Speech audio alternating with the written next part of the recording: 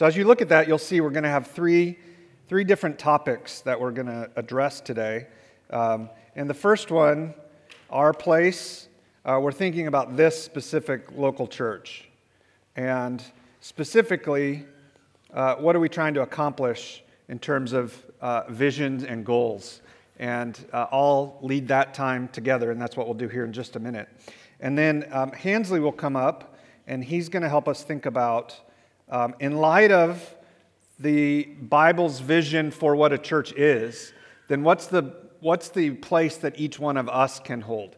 And in that, we'll specifically be thinking about spiritual gifts. And so if collectively we're about a particular thing, then what's the role that we play individually?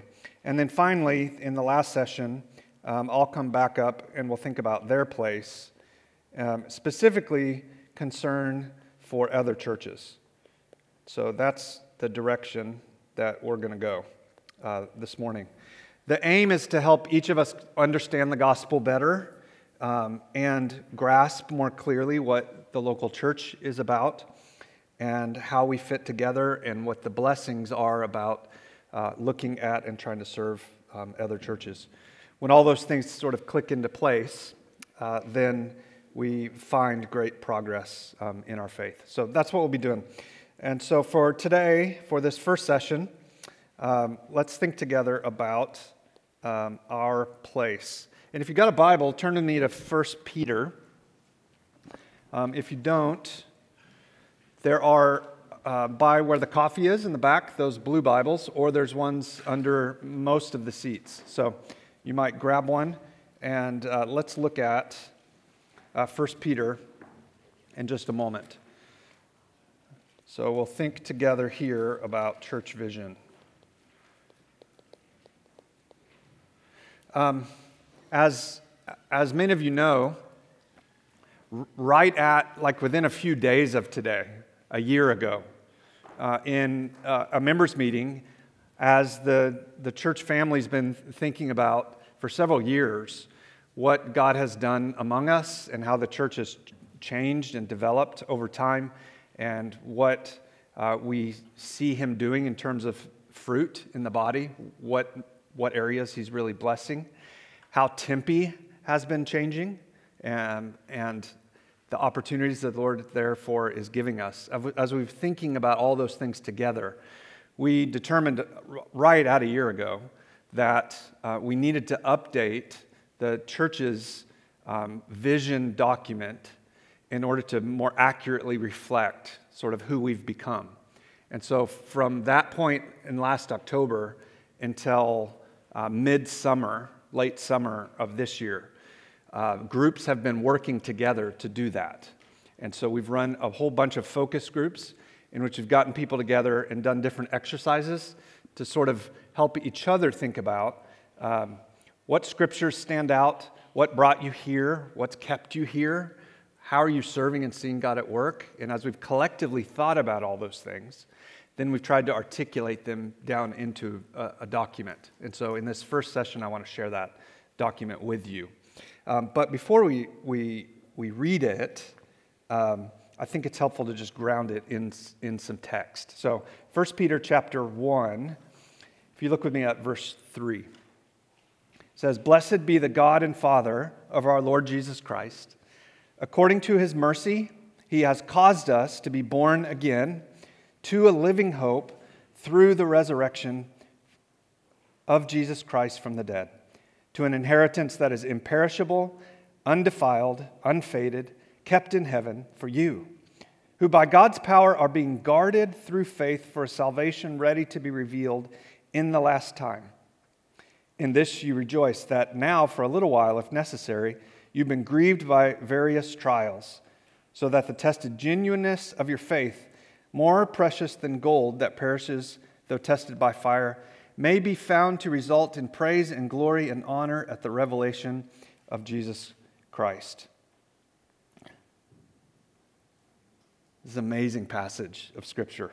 I love the way the gospel's described there in verse 3 and 4 and 5. And it is the gospel that creates Christians And it's that same gospel that creates a people. And a people, namely all Christians everywhere, then live as a people somewhere, meaning a church somewhere. And so 1 Peter chapter 1 does a marvelous job of articulating that gospel and how it applies to us. And then immediately, as we turn to chapter 2, the gospel then is seen in the way in which it changes and affects how we relate to each other, our behaviors in relationship to one another. And so the very first movement the gospel makes after we're right with God is then we're moved toward each other. And so 2 Peter chapter 2 verse 1 says, "Put away all malice and deceit and hypocrisy and envy and slander, all things in relationship to how we interact with each other." Verse 4, "As you come to him, a living stone, rejected by men, but in the sight of God chosen and precious. You yourselves are like living stones, being built up as a spiritual house to be a holy priesthood, to offer spiritual sacrifices acceptable to God through Jesus Christ." What is the people of God?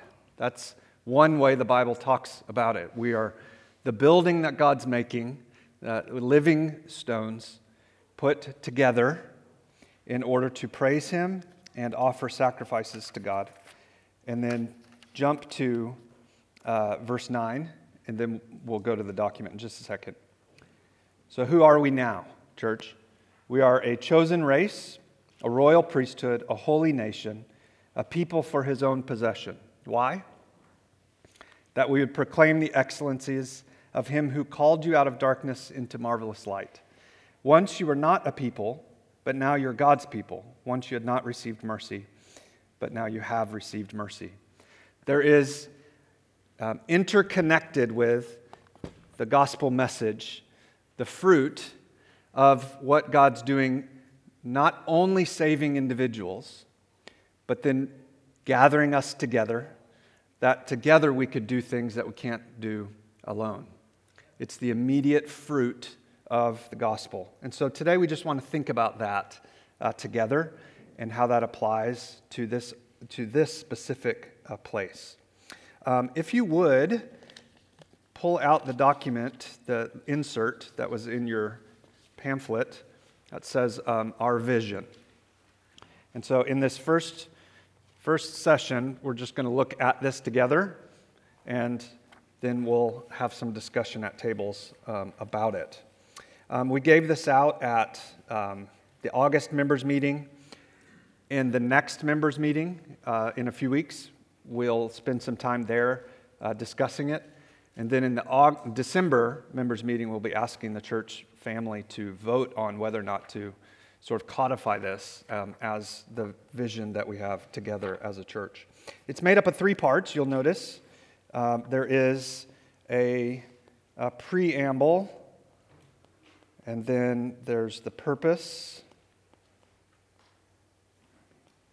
and then I couldn't think of another P word, so there's values. It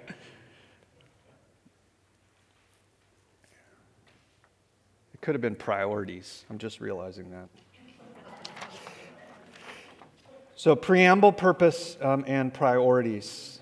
So I just say, as one of the elders, on behalf of the elders, I'm excited to kind of talk with you about this. This is the first setting where, as sort of a collective time together, we're looking at it. In the preamble, we're trying to say that the purpose and values are good and helpful and important, but we don't want them to be the thing that everybody's constantly thinking about and talking about, which is a little counterintuitive to what most businesses and churches do. We believe that the center of church life isn't a slogan, but is Christ, and that the church isn't like Chick-fil-A, where we're trying to brand something and say, here's how we're different than every other restaurant, but instead we'd want to say the most important things about Church on Mill are exactly the same things that are most important about any true church. And so we want to work in congruency with what God's doing other places, as opposed to saying, here's how we're different. We just think that's not particularly healthy to try to say, here's the reason this church is the best one in Tempe. We are the perfect snowflake, and we got it figured out and the others don't. That's what happens when we sort of treat each other as competition. And so in the preamble, we're trying to say, we believe the purpose and values, and we're really, really, really committed to them.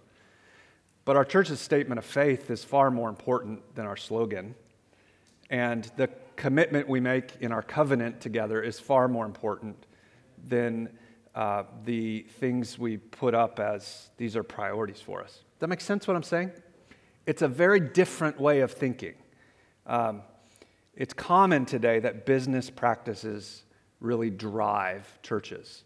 And we want to humbly say, we think there's a better way of approaching that. And so we do want to state clearly, here's what we're about, but we don't want that to sort of shift the focus from Jesus and his work and how that's the same as in every church to here's our uniqueness and greatness. We just think that's a subtle move that isn't particularly helpful. I wonder if somebody would be willing to stand up and read that preamble. Who's had enough coffee and is brave and bold? Nolan, thank you. Come on up. Nolan is going to come on up. What? Your shirt? Yes. In Tucson as it is in heaven. Yes. I don't think that's a thing. Oh, it is. Okay, great. Thanks, brother. Yeah. All right. The preamble. In light of Jesus' parting words recorded in Matthew 28:18 through 20, our vision is the same as that of every Christian church throughout time and around the world. As those redeemed by the death of Jesus Christ, we long to bring him glory. The primary way we do that is through our life together as a church, as this community of Christians demonstrates Jesus' love through our love for one another. We gather to sing his praises, offer our prayers, hear his word, care for each other, and share Christ with unbelievers. In addition, we serve side by side to see each of us transformed into Christ-likeness, and the Lord Jesus worshipped as King both here in Tempe and to the ends of the earth. To aid with clarity and memorability, the essence of this vision is expressed below as our purpose and values. Awesome. Thank you, brother. Thanks, Zach. Yeah, Nolan needs more clapping. That's a biblical theology, if you will, of what a church is in the Scriptures. And so we're just trying to put that at the very beginning and then say, okay, here's how we sort of sloganize that around here. But again, it's of lesser importance, and so we're just putting that up front. Then we can move into the purpose, and I am particularly excited to talk with you about that. It says that we are a church family making disciples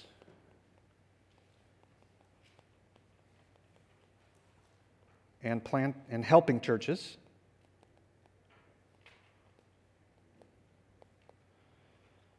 for the worship and glory of God.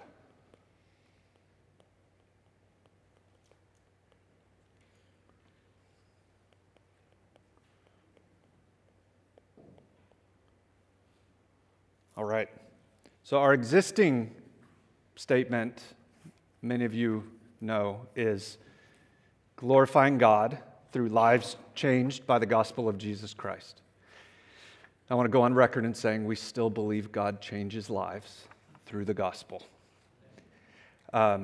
What we think is missing from that statement in terms of the way in which over the last decade God has molded and shaped us as a congregation is the emphasis on whether it's the student who comes here as a sophomore, accepts Christ, spends the next 3 years growing up in Him, graduates, and is then sent across the country and becomes a really thoughtful, committed, helpful member immediately of another church. To the person who joins our residency program, gets trained to be a pastor, and then leaves to go help revitalize another church, and everything in between.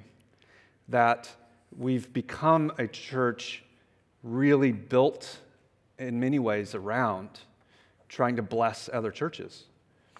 Because A, that's what every church should do, and B, given our geographical location, we have particular opportunity there to be really good at that, because most of us are on a conveyor belt moving through Tempe. We're not here long term to stay. And so, of course, it takes people who are choosing sacrificially to stay put. It also takes people who are going to go and serve and help other places. And so this phrase, helping churches, is the real addition to the document.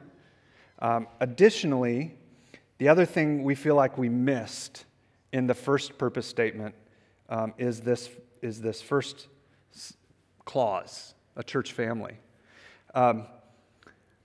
This is the first church that I have ever served as a lead pastor. I was sort of the number 2 person in my last church.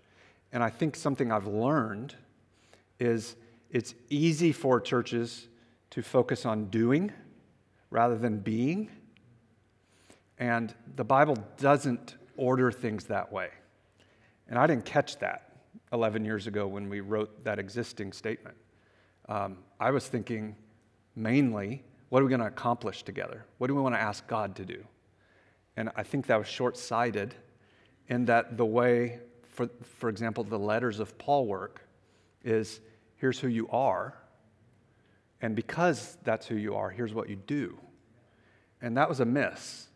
And so I am, frankly, a very driven, go, go, go, go kind of person. And this has been a helpful reset for me. And I've become a better parent as I am been reminded it's human being, not human doing. And the doing flows out of the being. And so we want to say that corporately. So those are really 2 changes. The rest of it is just saying it a slightly different way, but those are kind of 2 substantive things. So if we think for a minute together here about this in these 3 clauses, in the first one, a church family, we are trying to really state clearly that this is a statement of identity.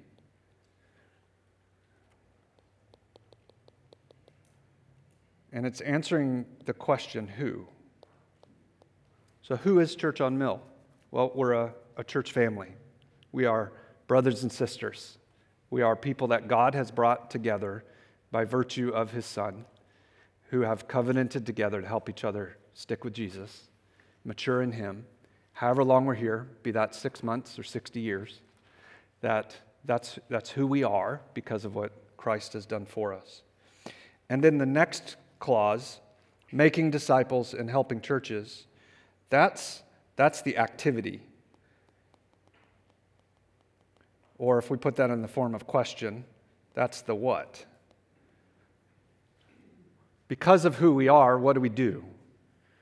Well, the scriptures seem clear that churches exist to make disciples and help churches. In the last session today, we're really going to focus in on that, helping churches. but just to mention it here, we don't want to be in competition with other churches or to see them as a threat. If the Lord was to be incredibly kind to another congregation on the opposite side of Tempe, and they experience more numerical and spiritual fruit than us, that shouldn't be a cause for grieving, but for rejoicing that God's working somewhere. That make sense? So we want to try to be thoughtful about helping other churches. So making disciples and helping churches. And then the last clause is the aim, or to put that in the form of a question, why? Why would we as a church family work hard and sacrifice to make disciples and help churches? It's because God is worthy of worship. There is no higher aspiration. There is no more superior being. We exist to make much of God, to honor Him, to lift Him up, to recognize Him. Evangelism ultimately is about inviting people into the worship of God. And as more and more people worship God, then God receives more and more glory. He's seen more clearly. He's honored more as who He is. So who, what, and why. A church family making disciples and helping churches for the worship and glory of God. Before we talk about the values, anything in that statement that you'd want to ask about or offer additional comment about? Just throw up your hand, if so.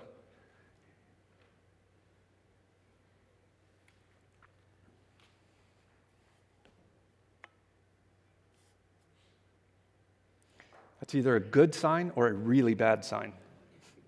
I'll take it as a good sign. All right, then let's go on together to the back of the document. We've worked on a list of 9 core values, which is simply a way of saying, here are things that we hold especially dear. These are things that we prize. It's not, of course, everything we do or believe or value, but it does reflect priorities and emphases. So why 9? That wasn't intentional. As we listened to the groups in the body, these are things that consistently stood out. And there could be 20, there could be 2. We just ended up with 9. There's no biblical reason. So number 1, big God. Our God is glorious in every way and rules over all as the sovereign king. So we seek to worship Him passionately and submit to Him completely every moment of every day. What's a dominant thing we'd want somebody to think about when they think about this church? Those are people who hold to what the Bible teaches about God, and they're enraptured by Him. They're caught up, very much so, individually and collectively, with the marvel of a God who is what the Scriptures say He is. That would be wonderful to be known as a people like that. Number 2, clear gospel. The work, we long to be known as a people who are unmistakably clear that the gospel of Jesus Christ is God's power to save sinners. We're really attempting there to say 2 things. We live in a time in which many Christians, churches, people who claim to be Christians and churches are not clear on the gospel. It is being manipulated, morphed, changed constantly. So we want to hold to the biblical gospel. We want to be able to say it clearly. That's absolutely essential. If a church loses the gospel, they're no longer a church. That's the essential, unique message that the church has. So clear gospel. Number 3, word work. If you've been around a while, particularly if you're involved in some kind of volunteer area, then you've definitely heard that phrase. The Word of God does the work of God, so we devote ourselves to hearing God speak through faithful preaching, teaching, and discipling. Probably don't need to say more about that at all. Number 4, meaningful membership. The local church makes the gospel visible as we gather to worship our risen Lord, practice the one another's, and help each other follow Jesus throughout the week. Since Christ is committed to us, we are committed to each other as fellow members of Christ's body. As I'm looking around the room and just thinking about all the ways that you live that out, it's incredibly encouraging that this one, I don't think there's a sense in which it's aspirational. We're really, by God's grace, living that faithfully, and that's because of your generosity and your servanthood and your sacrifice. Thank you. Number 5, heavenly. That would be a key word in this. Heavenly diversity. Diversity is all the rage today. We're talking about a diversity that is reflective of what heaven would look like, not the opposite. Heaven will be populated by believers from every tribe, tongue, language, and nation. Therefore, we yearn for this church family to be a diverse yet unified group of Christians who serve as a foretaste of what's to come. Not every church can easily do that because they're in a pretty monolithic kind of town. But as you know, this is not that. This community is not that.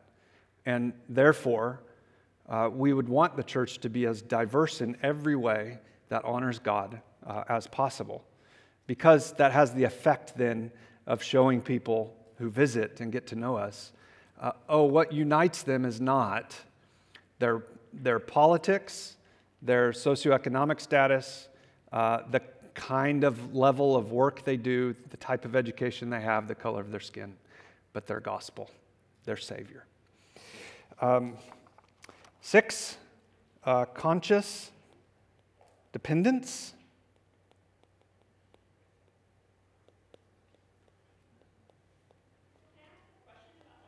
Please. Is there a difference between tongue and language? Say it again. Is there a difference between tongue and language?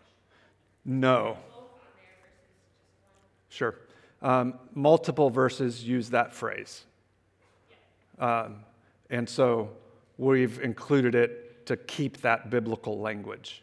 Every tribe, tongue, language, and nation, for example, is expressed twice in Revelation in that exact phrase. So that's why. It's similar to what was in the text I preached last Sunday. Mind, love the Lord your God with all your heart, soul, mind, strength. There might be nuance in some small way, but really it's the emphasis of comprehensiveness. So we've just kept the language for that reason. Any other questions about what we've done so far? Thank you for jumping in. Okay, so conscious dependence through means of grace. If that language is new to you, there are things that God gives us that as we practice them, they are vehicles through which God gives us growth and grace.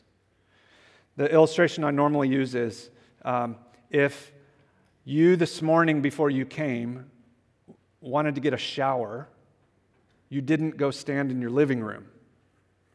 Why? Unless you've got a really weird house, the spigot is not in the living room. And so you stood in the shower and the water came out, and that water is the means of grace because then you're not stinky. Spiritual disciplines don't cause spiritual growth. They are the standing under the spigot where the grace of God comes out. That's really important. Jack.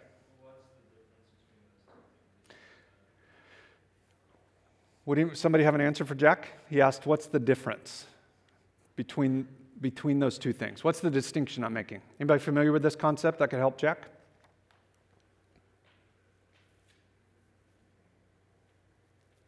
It's okay to speak on my behalf. I'm giving you opportunity. So, for example, Bible study. If I focus on what I need to do to grow is to read the Bible, and I'm trusting that it's the actual act of reading the Bible that's making me grow, that's different than saying, I read the Bible so that God can speak to me, and His grace will grow. So it's a vehicle to get there instead of the actual thing that I'm trusting.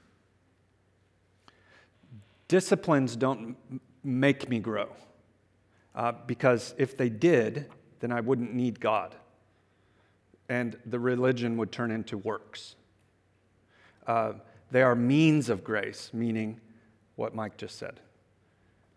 It may feel subtle to you, but it's an important shift to have in your mind. And so we want to be people who are dependent on God, and we're aware that we're dependent on Him. In what way? Well, the statement says, through things such as bold prayer, patient suffering, consistent witnessing, mutual encouragement, sacrificial living. That through things like that, we intentionally rely on the Holy Spirit's help throughout life. We want to be aware of our neediness, and that, yes, we do work hard in sanctification, but doing so in such a way that we know God's the one who actually gives the growth, that the gospel produces the fruit. We don't. It's not just the activity, it's how God uses the activity. Historically, Christians for hundreds and hundreds and hundreds of years have called that means of grace. And so we're trying to capture that language here. Almost done. Two more. Number 7. Three more, Joyful. Shut up, Isabel. Joyful obedience. I could hear you laughing at me all the way up here.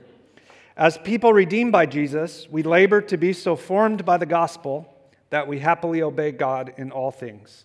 We want to be people who show God's commandments are good and not burdensome, and they're light, and submitting to what He requires is wonderful. We don't want to be stodgy, uptight. We want to show that obeying Him, that what He says is good. It takes that to be persuasive in a place like this. That's really critical. We can't just say something's true. People don't care. We've got to also show it's good. And that's going to start in how we think about how we obey. Number 8, strategic witness.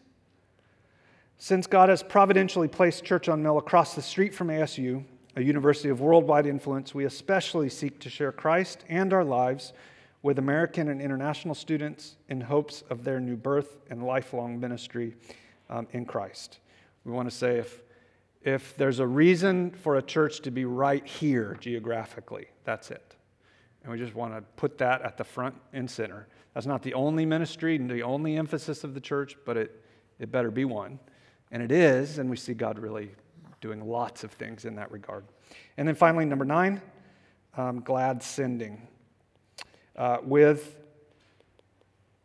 spiritually unreached and undeserved communities abounding in Arizona, the United States, and around the world, we ask God to raise from among us pastors, missionaries, and church members to plant, revitalize, and strengthen churches elsewhere. We'll talk about that specifically in the last session. So this, brothers and sisters, is what we're attempting to articulate here. This is what Church on Mill is about. What's our aim? Our aim is to make disciples and help churches. Why? For the worship and glory of God. We've got some questions that we'd love to have you discuss at your tables. And so Gracie, Josh, could you help Gracie? She's holding a baby. If you go around and give those out at the tables,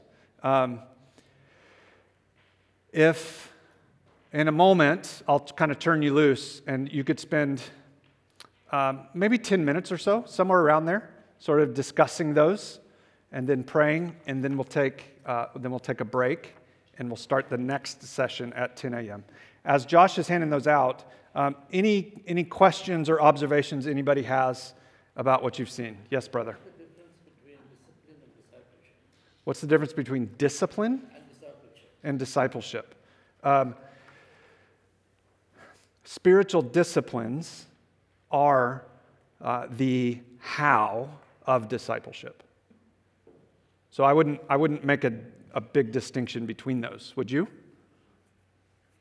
Jesus called us to be disciples, so discipline must be a part and parcel of God. Yes. So we don't become disciples by virtue of our discipline, but then we need discipline to grow up in Christ. And so discipleship is simply the process through which God's changing us as we work together. I think we're saying the same thing. Unless you're making a distinction I'm not hearing, I'm not understanding. Sure. Anybody else? Yeah. You've you and the elders put a lot of papers in front of the church in the past few years. How does this connect with like our statement of faith or membership statement of caring for whatever it's called? How do they all work together? Excellent. Thanks for asking. The foundational document of a church is the Bible.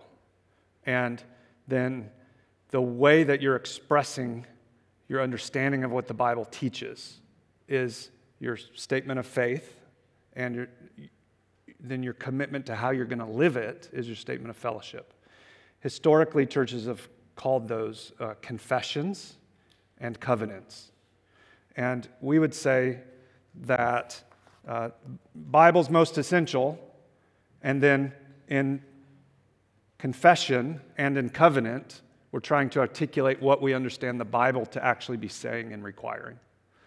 And then we would put this as subservient to all of that, as less important functionally and practically. And this would be then, okay, if that's the church's confession and its covenant, then how would you try to put that in a few words that you could communicate outside? What's this church about? They're probably not going to read all that stuff. And what can be sort of shorthand language that we use among ourselves? So the intention isn't it's adding anything, but it's boiling it down to more of its essence. Really helpful thing to ask. Thanks. Anything else, anybody?